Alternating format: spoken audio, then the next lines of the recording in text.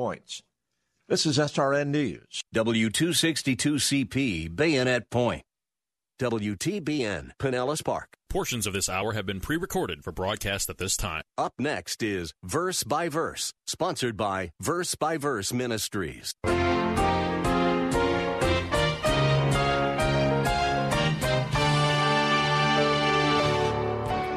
Very, very closely, because there are some Christians, and you may have had them confront you. There are some Christians who have no ministry of encouragement to anybody, but they take great delight in pointing out other Christians' sins. They come across as God's appointed policemen. You don't know who appointed them, but they actually appointed themselves. They are part of His condemnation squad. They enjoy this. They seem to have a knack for knowing what areas of your life are not quite right. They are unloving, speck-picking critics. We live in a society of critics. Comedian George Burns once commented that it was too bad that the only people who knew how to run the country are busy cutting hair and driving taxis. But it's not a new phenomenon. Abraham Lincoln supposedly expressed his disappointment that the best generals were unwilling to resign their positions as newspaper editors and take over prosecution of the war between the states. Sadly, there are many Christians who have critical spirits and say they are confronting when they are simply criticizing. There is a difference, and Pastor Steve Kreloff will discuss that difference today on Verse by Verse. Pastor Steve has been serving for over 27 years at Lakeside Community Chapel in Clearwater, Florida. These Bible classes of the air are an extension of his teaching ministry. Now let's turn in our Bibles to 2 Samuel, chapter 11, and see how King David's friend Nathan demonstrated the proper way to confront a friend who had fallen into sin. Here's Pastor Steve. And so this morning, what we want to do from 2 Samuel 12, we want to learn the right way to confront someone, the right way to go to somebody, and in a gracious yet bold and uncompromising way, tell them that they're wrong in their lives, that they have violated God's word. And I would encourage you to take notes on this, because we don't go over this very often. And this is an absolute biblical command. If you don't do this, then somebody needs to confront you about it. So we're going to look at 4 principles about biblical confrontation. There is a right way and there is a wrong way. Biblical confrontation, first of all, you writing this down? Okay. First of all, it involves being sent by God. Make sure God sends you and not yourself. Beginning at verse 1 of chapter 12. Then the Lord sent Nathan to David, and he came to him and said, let's stop there. As chapter 12 opens up, it's been about a year since David's adultery and murder. Now, how do we know it's been about a year? Because as the chapter goes on, we read that the baby was born. Baby born, 9 months, about a year. Okay. Baby is born to Bathsheba. So for about a year, David has lived with this guilt. Can you imagine this? For about a year, he's lived with this guilt. And how has he been handling it? Been good? Been a good time, David? Been a nice time in your life? You got away with it?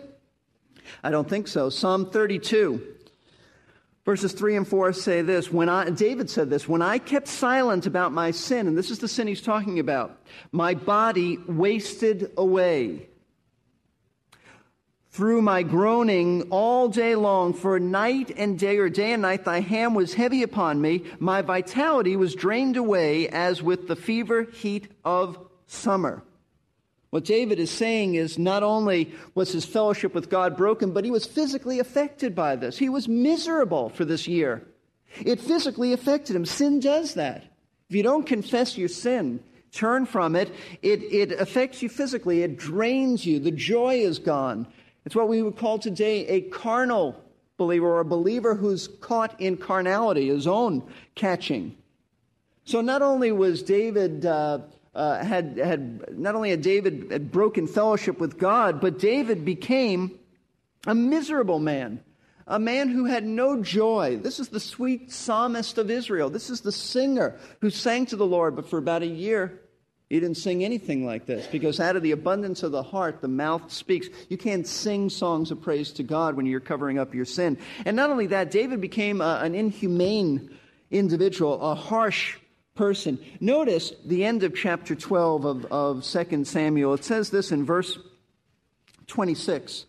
Now Joab, fought against Rabbah, the sons of Ammon, and captured the royal city. And Joab sent messengers to David and said, I have fought against Rabbah. I have even captured the city of waters. Now therefore, gather the rest of the people together and camp against the city and capture it, lest I capture the city myself and it be named after me. Now this, by the way, chronologically fits in right after his relationship with Bathsheba. It's at the end of this chapter, but it's right after he committed the sin and after Uriah died. So David gathered all the people and went to Rabbah and fought against it, captured it. Then he took the crown of their king from his head, and its weight was a talent of gold, and it was a precious stone, and it was placed on David's head, and he brought out the spoil of the city in great amounts. Verse 31. He brought out the people who were in it and set them under saws, sharp iron instruments, and iron axes, and he made them pass through the brick kiln. And then he did to all the cities of the sons of Ammon. Then David and all the people returned to Jerusalem. You know what? I read a commentary this week that said David just put them to labor. David gave them saws, David gave them sharp instruments, and he put them to labor. Not true. That's inaccurate. You don't have to turn there, but 1 Chronicles 20, verse 3 gives us a parallel verse. You know what it says? David cut them. David sawed them. David was cruel to them. They weren't given these instruments that were sharp. They were used upon them. David became inhumane, uncharacteristic of David, who was a merciful man. David became like a madman. David became hard and cruel and a believer out of fellowship with God, suffering under the strain of guilt and also having the heavy hand of discipline upon him. And I wonder if there are not some here like that, because that's what happens to us when we get out of fellowship with God. I wonder if some of us can relate to David's experience. You claim to know Jesus Christ, but you're holding on to sin, stubbornly refusing to repent of something. It's not only made you lose fellowship with God, no joy in your life. There may be some times of happiness because we tend to fill that when we purchase something or obtain something, but no real joy inwardly. And you've become mean. You've become cranky. Maybe you haven't taken a saw to anybody, I hope. But mean and cranky and nasty. When you meet people like that who claim to know Christ, it's because they're out of fellowship with Him.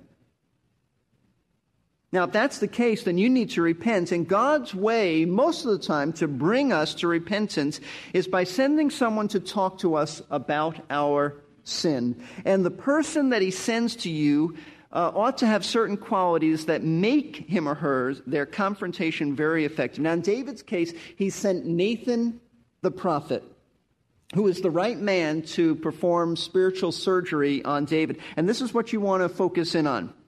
This is how, as you look at Nathan's example, you can know how to confront somebody if you're the right person or somebody else ought to do it. Now, we ought to all be involved in confrontation somewhere along the line because Scripture tells us to. But first of all, how do you know if you're the right person? Well, how do you know if you're sent by God or if it should be someone else or you ought to back off, whatever? Well, first of all, we see from Nathan, we read in verse 1, then the Lord sent Nathan to David. Who was Nathan? Nathan had previously been an encouragement to David. That's very important. Keep that in mind. Nathan had been an encouragement to David. The only other time previous to this we read about Nathan the prophet is in chapter 7 of this book. And remember chapter 7? It's a highlight in David's life and a highlight in the Word of God. It's what we call the Davidic covenant. Nathan the prophet said to David, listen, God says you're not going to build the temple for me. Your son is. However, you're going to have an eternal throne. You're going to have an eternal kingdom. You will not be like Saul, whose dynasty ends with Saul. You will have an eternal throne. You will have an eternal kingdom. You'll have an eternal seed. In fact, the Messiah will come from you. That was a great encouragement to David. That was the highlight of his life. Nathan had had a real ministry in David's life of encouraging him. And it's the same Nathan who now comes to David to confront him about his sin. Now, you see any connection here? Let me give you the connection. When God sends someone to confront another, He sends someone who has previously been an encouragement to that person. Someone who has previously expressed concern and love for that individual. Someone who has had a spiritually beneficial ministry in that individual's life. Why is that important? Listen to me. very, very closely, because there are some Christians, and you may have had them confront you, there are some Christians who have no ministry of encouragement to anybody, but they take great delight in pointing out other Christians' sins. They come across as God's appointed policemen. You don't know who appointed them, but they actually appointed themselves.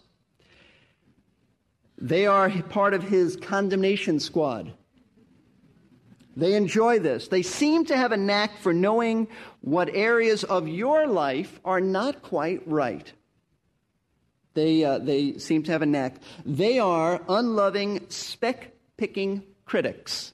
Why do I call them that? Will you turn your New Testament to Matthew chapter 7, keeping your place at 2 Samuel 12, but Matthew chapter 7. Now, this is the part where people will say, we shouldn't confront because Jesus said that we shouldn't judge anybody. Yeah, but whoever says that has never gone on to read what Jesus went on to say and what he meant by that. Don't pull a verse out of context. I've had people say to me, judge not, lest you be judged. Well, they haven't gone on to read what this whole text is about. Matthew chapter 7, verse 1. Do not judge, lest you be judged. For in the way you judge, you will be judged, and by your standard of measure, it will be measured to you. And why do you look, Jesus said in verse 3, at the speck in your brother's eye, but do not notice the log that is in your own eye? You know what he's saying? Do not judge with a self-righteous attitude.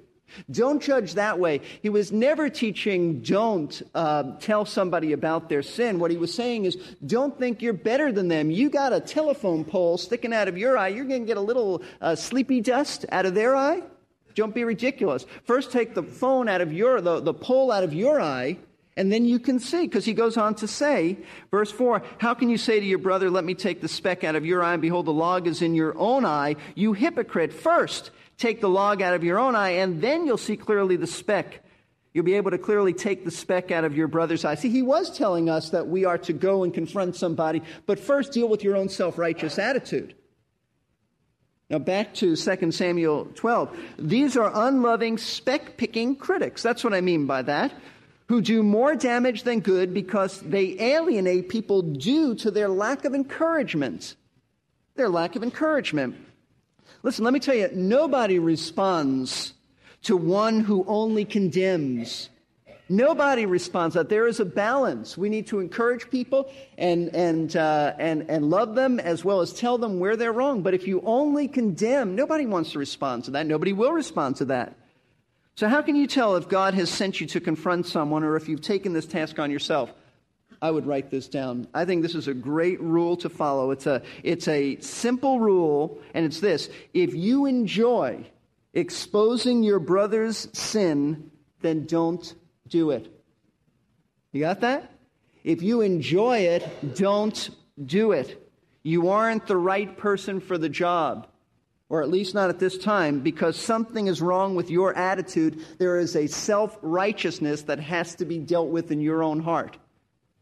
If you enjoy it, don't do it. It ought to be unpleasant. It ought to be awkward. It ought to be an unpleasant experience for you because you love this person. You ought to love them.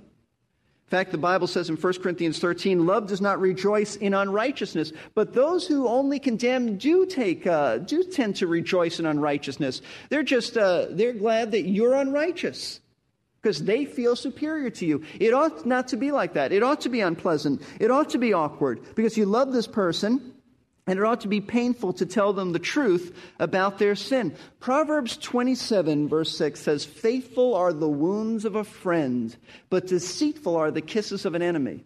It is an enemy who won't tell you the truth. It is your enemy who will tell you everything is fine. It is someone who loves you, who is faithful, who will say it's not fine. You're wrong here. I'm going to tell you the truth. In Psalm 141, David speaks of this. Psalm 141, you don't need to turn there, verse 5. David said this, let the righteous smite me in kindness and reprove me. David said, I can take it if they do it in kindness, if they do it because they care. But nobody can handle it and respond to people who only condemn. So be sure your motives are right. Be sure your motives are right. Ephesians 4, verse 15 says, speaking the truth in love. You don't go to somebody just to get it off your chest. You speak the truth in love. For whom the Lord loves, he reproves, he disciplines, Hebrews 12 tells us. And he only sends those who reflect that love to confront others in sin. So when God sends you, you're an encouragement. You've been an encouragement to that person, not only a condemner. There's another way to know if you're the right person. You have God's leading. You have God's leading. Now, how do you know if you have God's leading? How do you know this? Well, look back at 2 Samuel. Verse 12, then the Lord sent Nathan to David, and he came to him, and he said this. The Lord, notice, it says then. The first word says, then the Lord sent Nathan to David. God's timing was specific. It was then. It had been about a year after the act of adultery and the murder of Uriah. Why wait a year? Why wait a year? Why not send Nathan right away? I'll tell you the answer. Because God knew that David wasn't ready yet to repent. God was working in his heart. During that year's time of spiritual misery, God was preparing David to receive the truth about his sin. God's timing is always right. Chuck Swindoll said this, notice that God didn't send Nathan to confront David immediately after he committed adultery or even after the murder. He doesn't always settle up with us in the springtime of our sin. Often he waits until we've experienced a barren winter in our souls. It's a good quote. That's a good quote. So the principle is this: if God is leading you and he's burdening you to confront someone, then you need to wait upon the Lord for the right timing.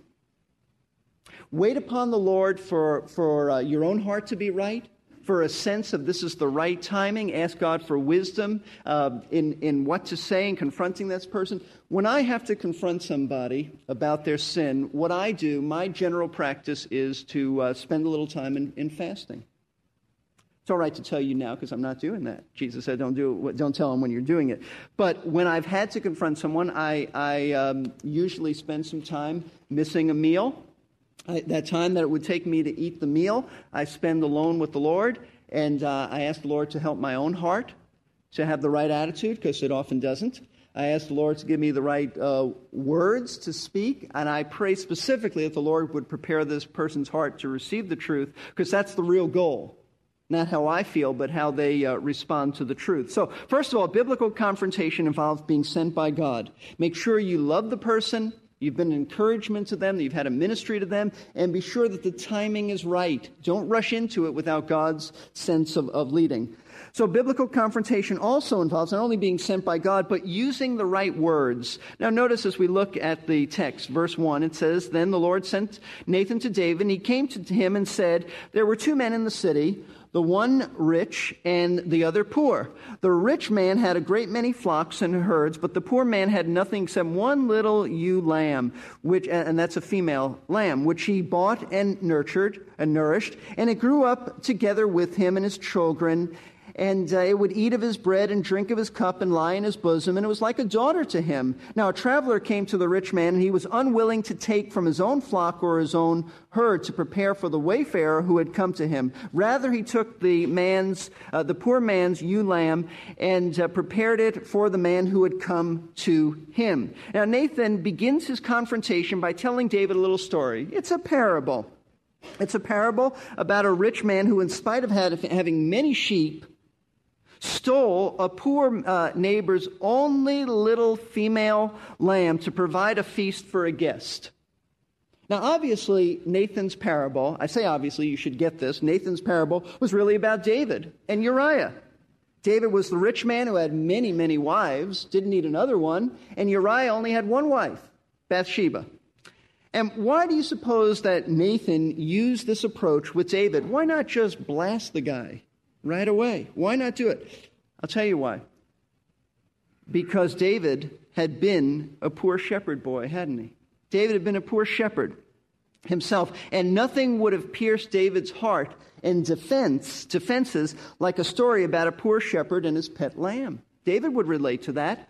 And this story really hit the mark with David. He was enraged about it. Notice his reaction in verses 5 and 6. Then David's anger burned greatly against the man. You see, David thought that Nathan was coming and telling him a story about somebody in his kingdom, and he'd pass judgment on this. And never realizing he was the man, David's anger burned greatly against the man. He said to Nathan, "As the Lord lives, surely the man who has done this deserves to die." Wow. He must make restitution for the lamb fourfold because he did this thing and had no compassion. David's blind to the fact that he's the rich man of the story, but he is so enraged by this injustice that he actually goes beyond the Mosaic law. The law of Moses said, if someone takes someone's sheep, return it fourfold. For one sheep is taken, return four. David goes beyond the law and he says the man ought to die. He deserves to die. Now, the truth that I want you to see is that the words that you use in confronting someone need to be thoughtfully and prayerfully arrived at so that you address the real issue, as Nathan did. Nathan thought this thing through. He didn't just go in there and say, I don't know what I'm going to say. No, he had thought this through. Don't beat around the bush, but get to the heart of the person's sin. You and I may not be as skilled as Nathan was in being a storyteller, and we don't need to be skilled like that, but we can prayerfully communicate in clear language what the problem is, and Nathan sure did. After the story, notice what he said to David in verse 7. Nathan then said to David, "You are the man." Wouldn't you have loved to have been there? A little fly on the wall hearing it. What was his tone of voice? He just said it to the king. What boldness. I don't think he came in there and said, "You're the man." I think he came in and said, "You are the man." I mean, David could take his life. This has to be the bravest guy in all the Bible. "You are the man. Thus says the Lord God of Israel, it is I who anointed you king over Israel, and it is I who delivered you from the hand of Saul." And he goes on to spell out some things. Don't speak hastily is the point. Know what you're going to say. Use the right words. Nathan sure did. He had this parable all figured out, and then he said, "You're the man, David. You're guilty. You have sinned." And then he spelled out David's sin. He brought him the only words that you and I really want to bring in terms of confronting somebody after you initially get into this, and that is God's word. Confrontation certainly is uncomfortable. At least it should be if our hearts are right with God. So far, we have learned that we should only confront a person about their sin if and when God has sent us to do so. Secondly, we must use God's Word. Next time on Verse by Verse, Pastor Steve Kreloff will share more about using the Bible to confront before we move on to a third principle of biblical confrontation. Pastor Steve is the teaching pastor at Lakeside Community Chapel in Clearwater, Florida, where he has been serving since 1981. These radio adaptations of his messages are produced by Verse Ministries, a faith ministry supported by our listeners. If you have been blessed by these classes, perhaps God is leading you to be a part of our support team. Here is Pastor Steve with some information on the topic. I'm Pastor Steve Kreloff with a special message about why people like you choose to support Verse by Verse with their prayers and financial gifts. Two things come to my mind. One was a lady who wrote a letter to us and said, "You make the Word of God sound easy." I mean, she was saying, you make it understandable. And I actually hung that letter up in my office. You make the Word of God easy to understand. And that's really what we want to do. If you've been blessed through Verse by Verse, please consider supporting this ministry with prayer and your financial gifts. You can call 727-441-1714. That's 727-441-1714, or drop us a line at P.O. Box 5884, Clearwater, Florida 33758. That's P.O. Box 5884, Clearwater, Florida 33758. Thank you, Pastor Steve. For more information about giving, visit our website, Verse by Verse Radio, all one word, versebyverseradio.org. Click the Support Us link near the top right corner of the page. The website has a large collection of previous classes in MP3 format. You can listen online or download them for later. Today's program should be right there on the home page for your convenience in case you missed part of today's class. Once more, the website address is versebyverseradio.org. There is another way to listen, and that is with a CD or cassette available by calling and ordering one of your own. These CDs and cassettes contain the entire message without announcements. Our phone number is 727-239-0306. Leave your name and a phone number.